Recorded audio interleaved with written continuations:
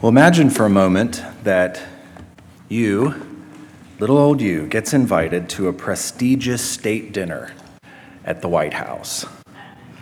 And you've never been to something like this before. Maybe some of you have, but I certainly have not.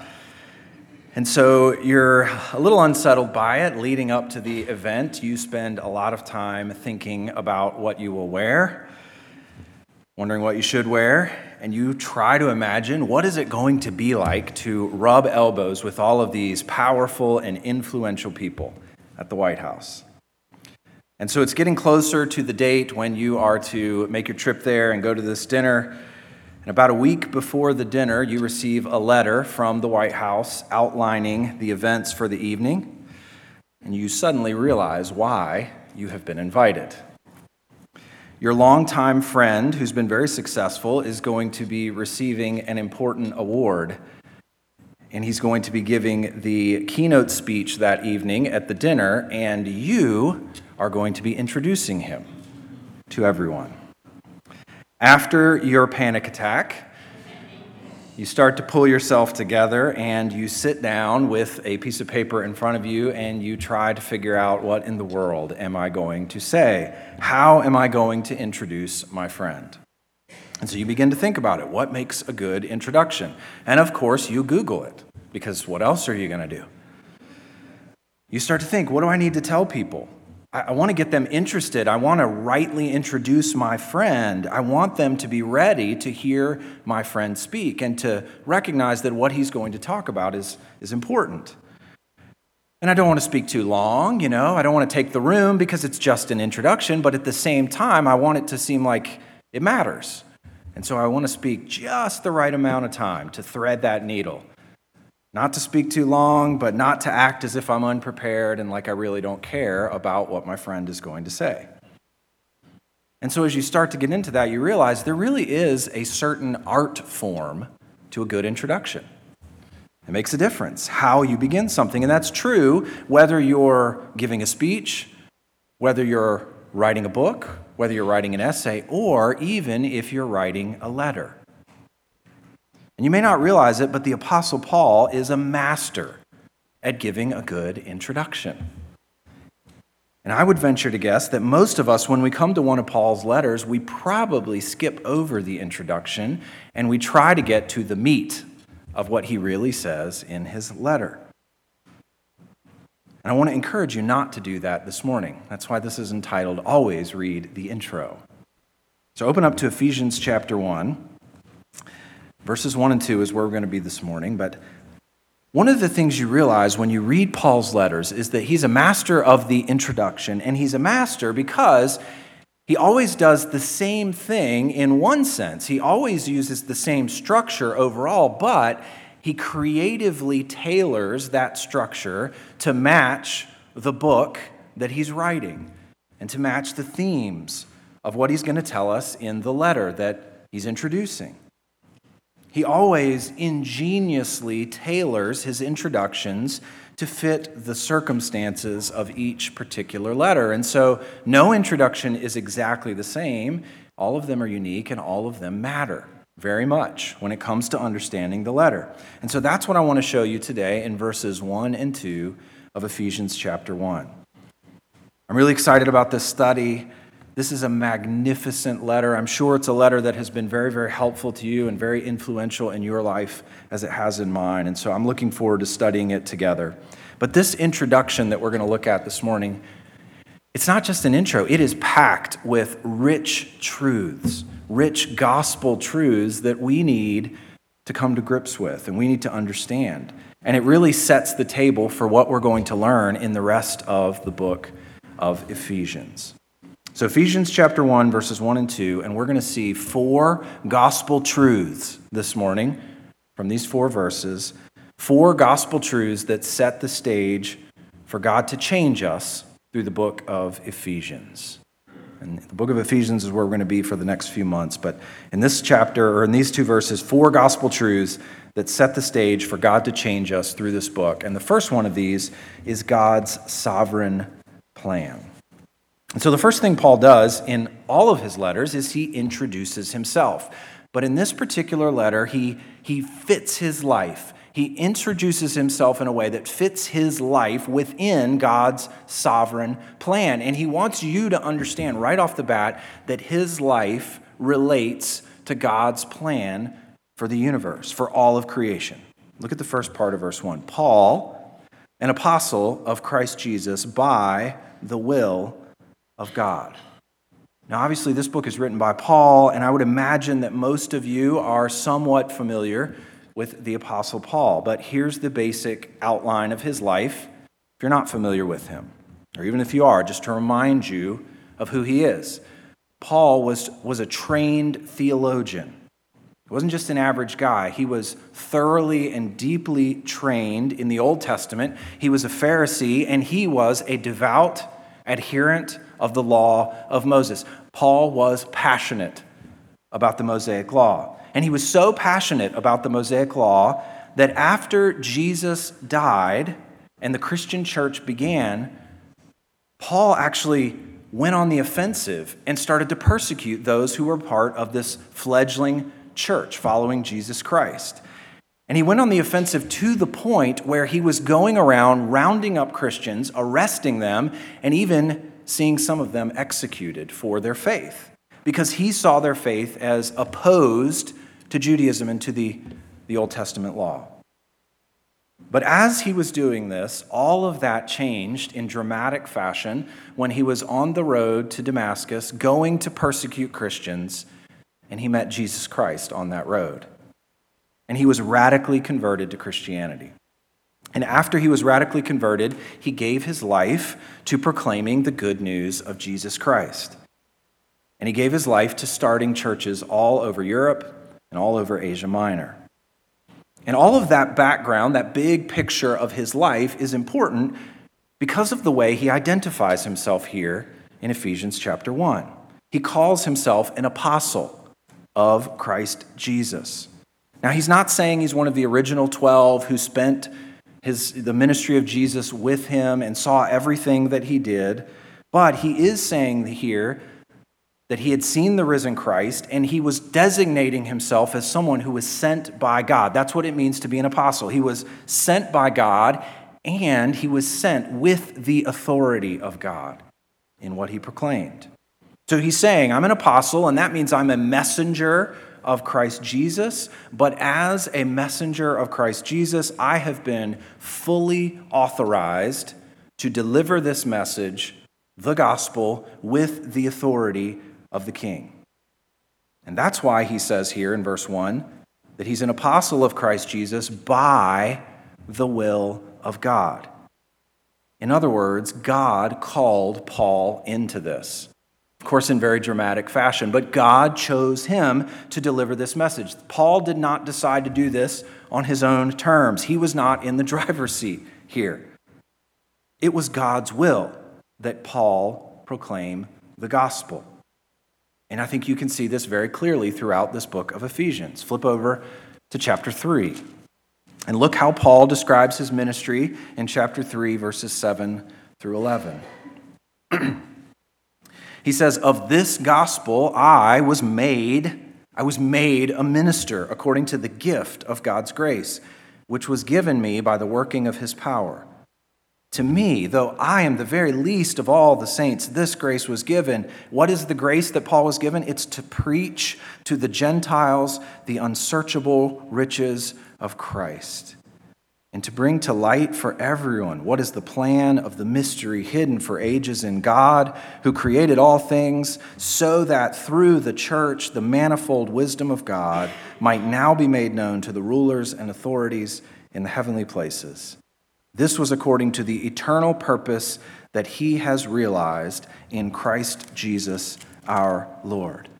And you can see there how Paul moves in chapter 3 from his specific ministry out and broadens it out to God's plans for the church and then ultimately for the entire universe.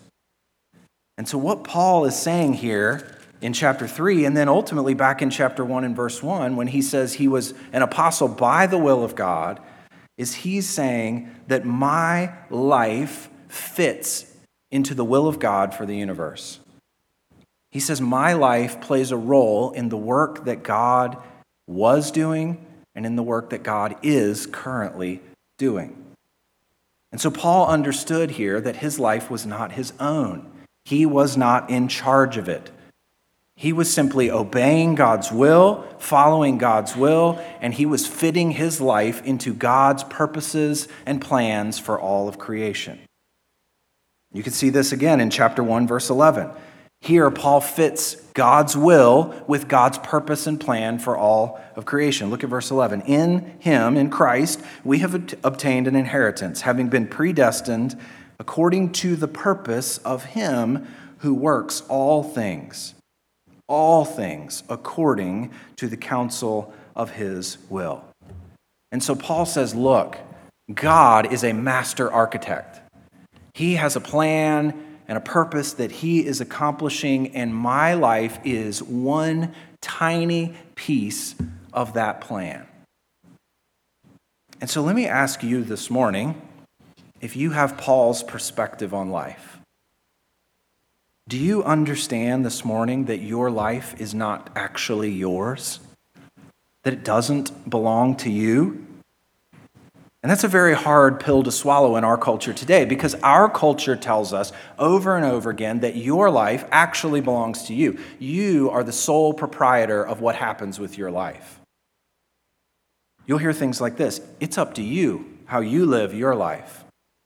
Don't tell me what to do with my body and with my life. But that's not how Paul saw it here at all. And it's my prayer that through this study of the book of Ephesians, as we see God's purposes and plans and how they're unfolding in the church, that we will take on Paul's perspective and that we'll humble ourselves and we will say, I only have life and I only have breath and I'm only able to think and move through my day because of the will of God. I am entirely dependent on him, and my life belongs to him. And my life fits within his purposes and plans. And so what does he have for me today? And what does he have for me this week? That's the first gospel truth here. God's sovereign plan. And we need to set our minds and our thoughts on that, and we'll see that unfolded in the book of Ephesians. Our second gospel truth is the believer's holy position. And so we see this from Paul's next phrase in verse 1, where he tells us who he's writing to. He always has the same structure in his introductions, right?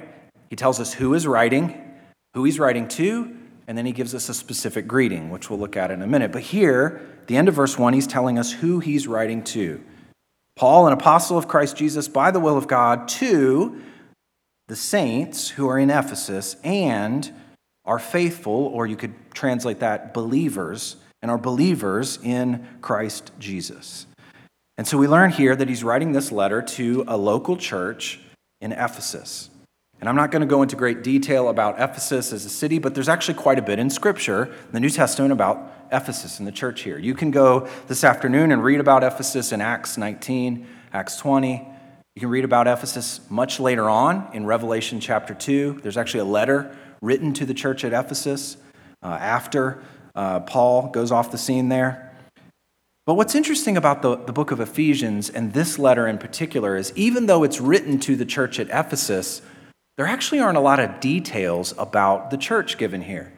You know how in some letters, like 1 Corinthians, Paul is writing and he's addressing all of these problems, and he's even naming people by name. In 1 Corinthians, he says, I heard from Chloe's people, about the divisions among you. Well, he doesn't do any of that here, and he doesn't address specific problems. And so this is a very general letter, much more general than many of the other ones that he wrote. And so he probably intended this to circulate around to various churches. But what is interesting in verse 1 is how he designates the people who are going to read this letter. Look there with me. To the saints and the believers in Christ Jesus. He defines the recipients in a very specific way. He calls them saints. Now, of course, maybe some of you tend to think of saints as very pious and righteous people who act a certain way all the time.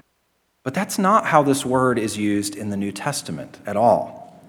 In the New Testament, this word is used to describe every single believer in Christ Jesus. The word actually comes from the root word that means holy.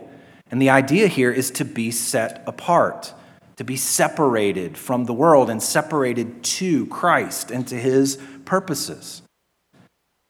And the basic idea here is that these people who are receiving this letter, and then us by extension as those who are reading this letter, we are set apart not because of what we have done, not because of any righteousness of our own, but we are set apart because of what Jesus has done. We're considered holy because of the way Paul phrases this. They are saints, they're holy ones, set apart, and they're believers who are in Christ Jesus. They're located in him. It's not just that they're trusting in him and that they're believing in him, but they're actually found in him. They have been united to Jesus Christ. They are standing in a position of being in Christ. They're found in him. They're not standing on their own righteousness or their own merit, but they are connected to Jesus. And all the benefits that they have are theirs only because they're in him. I mean, you can see this in verse 3. Just look down 2 verses, chapter 1 and verse 3. This is going to play a prominent role in the book of Ephesians, this idea of being in Christ. But verse 3, "Blessed be the God and Father of our Lord Jesus Christ, who has blessed us." Where are we blessed? It's not because of who we are and what we've done, but we're blessed because we're in Christ with every spiritual blessing in the heavenly places. Spiritual blessings come to you and I because of our location, and our location is in Christ Jesus. We are set apart and united to him. And because of our holy position, we receive these blessings and these benefits. And you may not realize it right now as I begin to explain the union that we have with Christ, but that is a gospel truth throughout this book that will radically change how we see ourselves, and it will radically change how we behave and how we approach life. That's our second gospel truth, the believer's holy position. Our third one is God's gracious purpose. This is the actual greeting that Paul gives to the Ephesians here, verse 2. "Grace to you and peace from God our Father and the Lord Jesus Christ." Now, I know those words are so common. You read them anytime you start a book, one of Paul's letters in the New Testament. It's easy to become numb to those words and the importance of those words and the greeting that Paul is giving. But I want to consider those words for just a minute here. And I want to bring some understanding so that when you read these, you can actually rejoice in what Paul is expecting will happen as a result of reading this book. Notice here that the two important words, grace and peace, these are gifts that come to us from a certain location. Look where they come from. They come from God, our Father, and the Lord Jesus Christ. So we have grace and peace because God has given these things to us. Well, what's the nature of these gifts? What does he actually mean by grace and peace? Well, grace is unmerited and undeserved favor. And that's a common and simple way of saying it. But it's undeserved favor. It's the goodness of God that comes to us in salvation because of the work of Jesus Christ. Grace is not stolen. It is not bought. It is not earned. The only way to receive grace is for it to be lavishly given from the giver of all good things. You cannot repay a gift of grace. It is bestowed on those who are actually in rebellion against the one who gives it. And that grace is going to be described and explained to us in the book of Ephesians through the work of Christ. So grace is God's favor to us, but the goal, the mission of that grace is the second gift. It's peace. Grace to you and peace. And peace is the goal of the favor of God, of the grace of God. So what is the peace that Paul wants them to experience here? Well, we tend to think of peace as sort of calmness and freedom from inner turmoil. It's kind of an emotional word for us. And this word certainly includes emotional well-being, but that's not the sum total. The word peace here is actually much bigger than just freedom from inner turmoil. The word peace here is actually the same word that's used in the Old Testament or translated in the Old Testament as shalom. The idea here is it's a state of well-being and harmony. The idea here is things are what they should be, as they should be. And this is what we're all hoping for. This is what we're all hoping to enter into one day. This is what we hope for one another. This is what we anticipate in the future. When Jesus reigns over all, there will be peace. There will be shalom. Everything will be as it should be. It will be set right. And so what Paul is saying here is two things. He's saying, you as a saint, as one who have been set apart in Christ, you have begun to experience grace and peace now. You have already received God's grace. You have tasted of the well-being that comes from the grace of God, the peace that comes. But what I want from this book, this is what Paul is saying, is I want through the reading of this book for you to experience grace and experience peace more and more. And I want you to grow in your understanding of grace and peace, and I want you to grow in your experience of grace and peace. And I want these things to come to you in greater measure as you read this book. So how exactly does Paul propose to do that in the book of Ephesians? And that's our last gospel truth, the big picture of this book of Ephesians, the particular program that Paul is pursuing to help us grow in grace and peace. And so really, the book of Ephesians, if you've ever studied this book before, it basically comes to us in two parts. Chapters 1 to 3 and chapters 4 to 6. Two pieces to this book. So broadly speaking, in chapters 1 to 3, Paul is telling believers who they are. He's giving them their identity. He's saying, listen, this is who you are. These are the amazing blessings that you have because you are in Christ, because you're covered in his righteousness, because you're believers in him. Here are the blessings that you have. Here is who you are now. You have been changed. You're a new person. You're a different person now. And in the midst of these chapters, he prays a couple of different prayers, magnificent prayers, and he prays that they would begin to understand and appropriate their new identity. And so some people have called chapters 1 to 3 of the book of Ephesians the doctrine section of this book. Then in chapters 4 to 6, Paul tells us what the resulting lifestyle is for those who are in Christ. What does this look like functionally and practically in your behavior and in your lifestyle? What is the reality of your position in Christ produced in your life? And you can see this transition very clearly in chapter 4 and verse 1. Flip over there.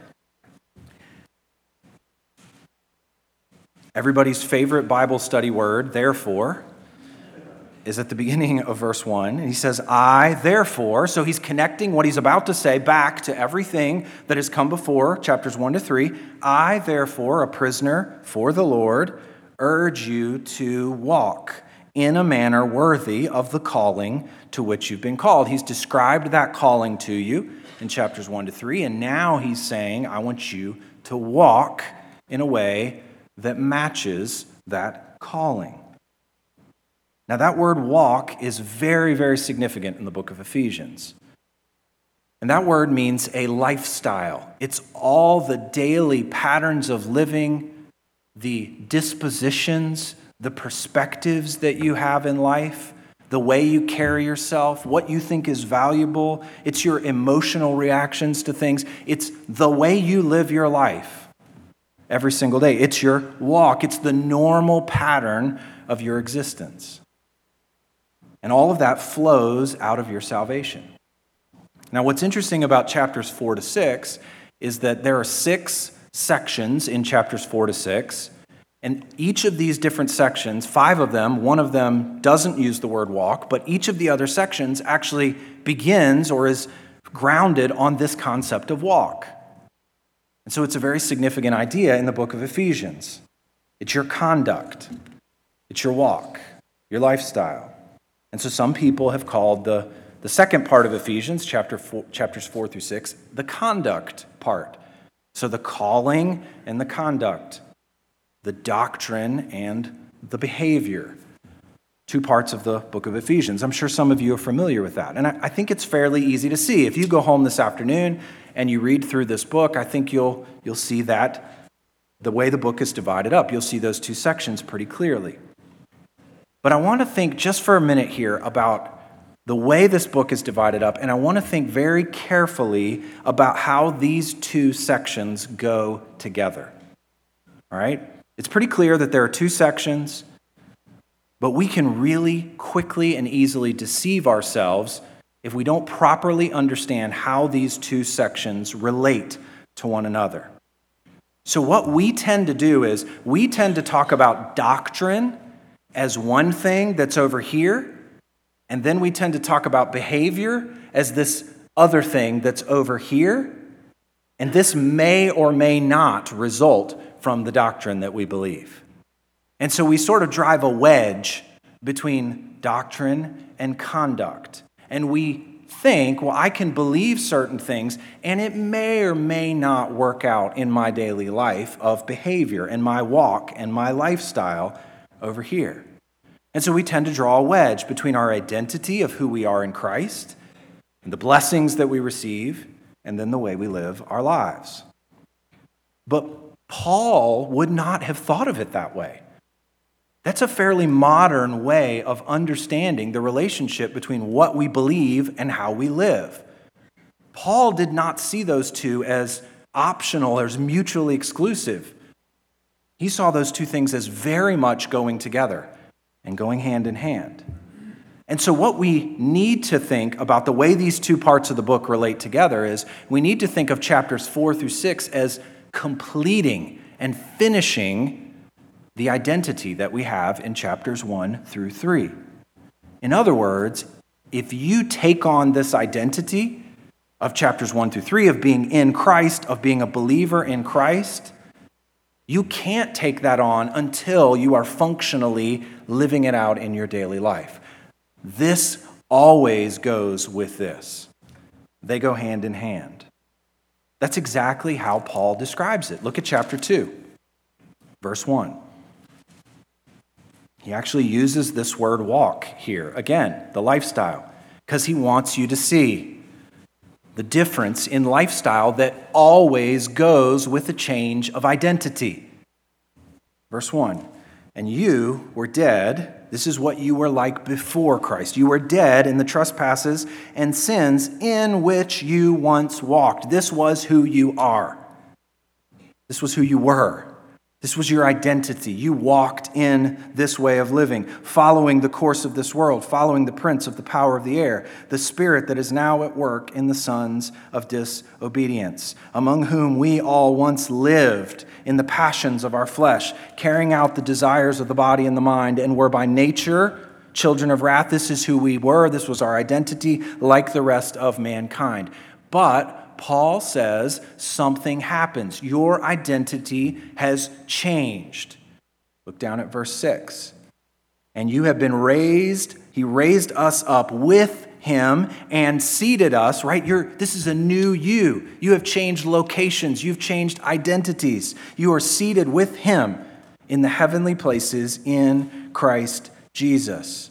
Because of God's grace and love, because of your salvation, your identity has changed. And what does that functionally look like in your life? Look at verse 10.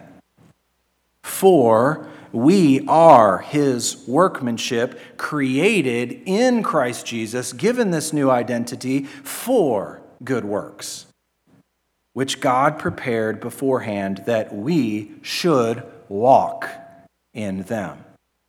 The lifestyle matches the calling. The behavior comes from the identity.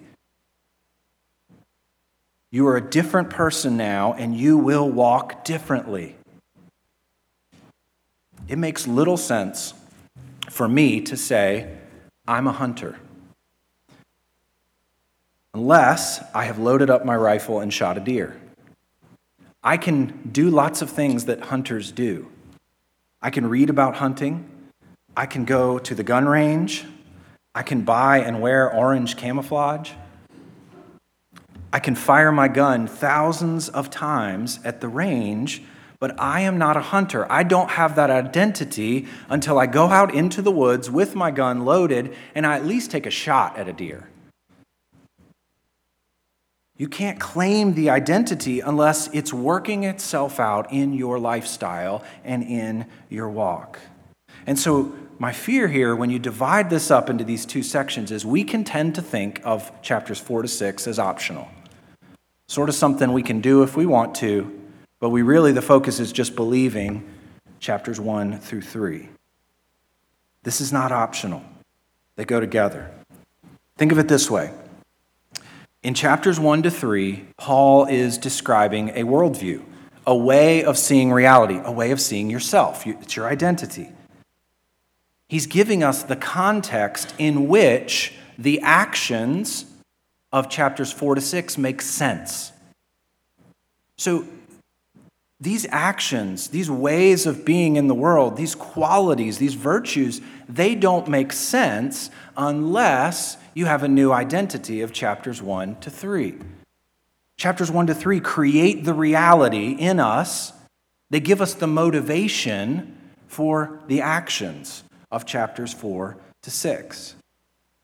Let me give you an example of this and show you how these two sections go together, all right? Turn to chapter 4, verses 1 to 6.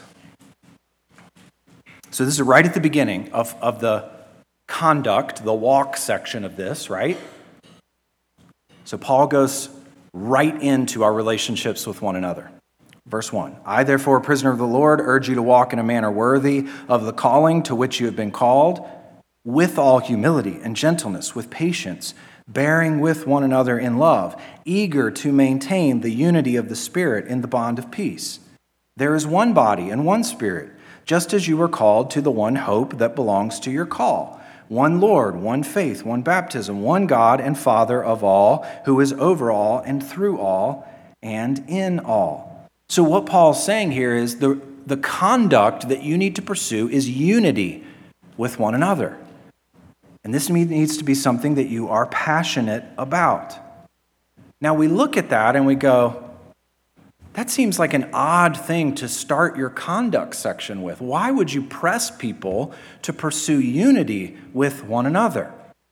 And so we can sort of discard that and think, well, there are other conduct matters that are more applicable to me in my daily life. And so we turn to chapter 5 where it talks about marriage. We turn to chapter 6 where it talks about the armor of God, and we read those things. But Paul has talked about unity here for a specific reason. Go back to chapter 2. This is from the doctrine section. Chapter 2 and verse 11. Because of the identity that he's describing here, this is why you pursue unity with one another. Verse 11, therefore, remember that at one time you, Gentiles in the flesh, called the uncircumcision by what is called the circumcision, which is made in the flesh by hands, remember that you were at that time separated from Christ, alienated from the commonwealth of Israel, and strangers to the covenants of promise. You see all the language of being on the outside, being separate, being different there? Having no hope and without God in the world. Verse 13, but now in Christ Jesus, you who once were far off have been brought near by the blood of Christ. For he himself is our peace, who has made us both one, and has broken down in his flesh the dividing wall of hostility, by abolishing the law of commandments expressed in ordinances, that he might create in himself one new man in place of the two, so making peace, and might reconcile us both to God in one body through the cross, thereby killing the hostility. And he came and preached peace to you who are far off and peace to those who are near. For through him we both, Jew and Gentile, have access in one Spirit to the Father. So then, You are no longer strangers and aliens, but you are fellow citizens with the saints and members of the household of God. Is it any wonder that Paul thinks unity is important? It was so difficult to get Jews and Gentiles to live together in harmony and in unity. But Paul says here, I'm going to start my conduct section with unity, and I'm going to base that on who you are in Christ and the identity that you have in Him. And so you can see how this matches up and how the identity section creates the context, creates the reality in which the conduct makes sense. So rather than picking and choosing what we think is important, we read chapters 1 to 3, and then we read chapters 4 through 6, and they all go together, and they help us to understand what the new life in Christ actually looks like in our practice and in our ethical conduct. So if you sort of shear off chapters 4 through 6 from chapters 1 to 3, you lose the motivational core of why you live in a certain way. So Paul is trying to retrain our perspective and our vision of the world. He's trying to retrain our emotions and our dispositions so that we walk in a way that is worthy and that matches our calling. So all of that is why I've called this series, I've tried to summarize the book of Ephesians, which is a really tough thing to do. I've tried to summarize the entire book with this title, Recall and React. And those are the two pieces of the book of Ephesians. In chapters 1 to 3, Paul is telling us to recall who we are in Christ. Consider your identity. Consider the amazing blessings that you have because of the work of Christ. And he builds that identity into us. And then in chapters 4 to 6, he says, now I want you to react to that identity. And I want you to live worthy and appropriate and live in a way that matches your calling and your identity. And so I don't know if you can see the subtitle there on the poster over there, but the subtitle of the series is How the Gospel Forms Identity and Behavior in the Book of Ephesians. And that's what we want. That's what we're pursuing together in our study of this book. We want your identity in Christ to be formed, and then ultimately we want your behavior, your lifestyle, and your walk to be shaped by that identity. That's my prayer for our time together. Let me finish by praying for us as we pursue this worthy goal over the next few months. Let's pray. Father, we are in need of your grace and in need of your work in us. We so easily separate our calling and our conduct, but we pray that through the study of Ephesians, you would bring those two things together in a powerful way in our hearts and lives. I pray that we would consistently be people who recall the amazing blessings that we have because of your work, because of the gospel. And then I pray that that act of remembering would turn into a lifestyle change and a working out of our identity in you. Thank you for your grace to us, your unmerited favor in allowing us the opportunity to know these things and study these things. And our hope that drives our motivation is that one day we will be with you in peace and harmony and shalom under the reign and the rule of Jesus Christ our Lord. Encourage us, help our experience of those realities to grow. Thank you for all you've done. In Christ's name we pray. Amen.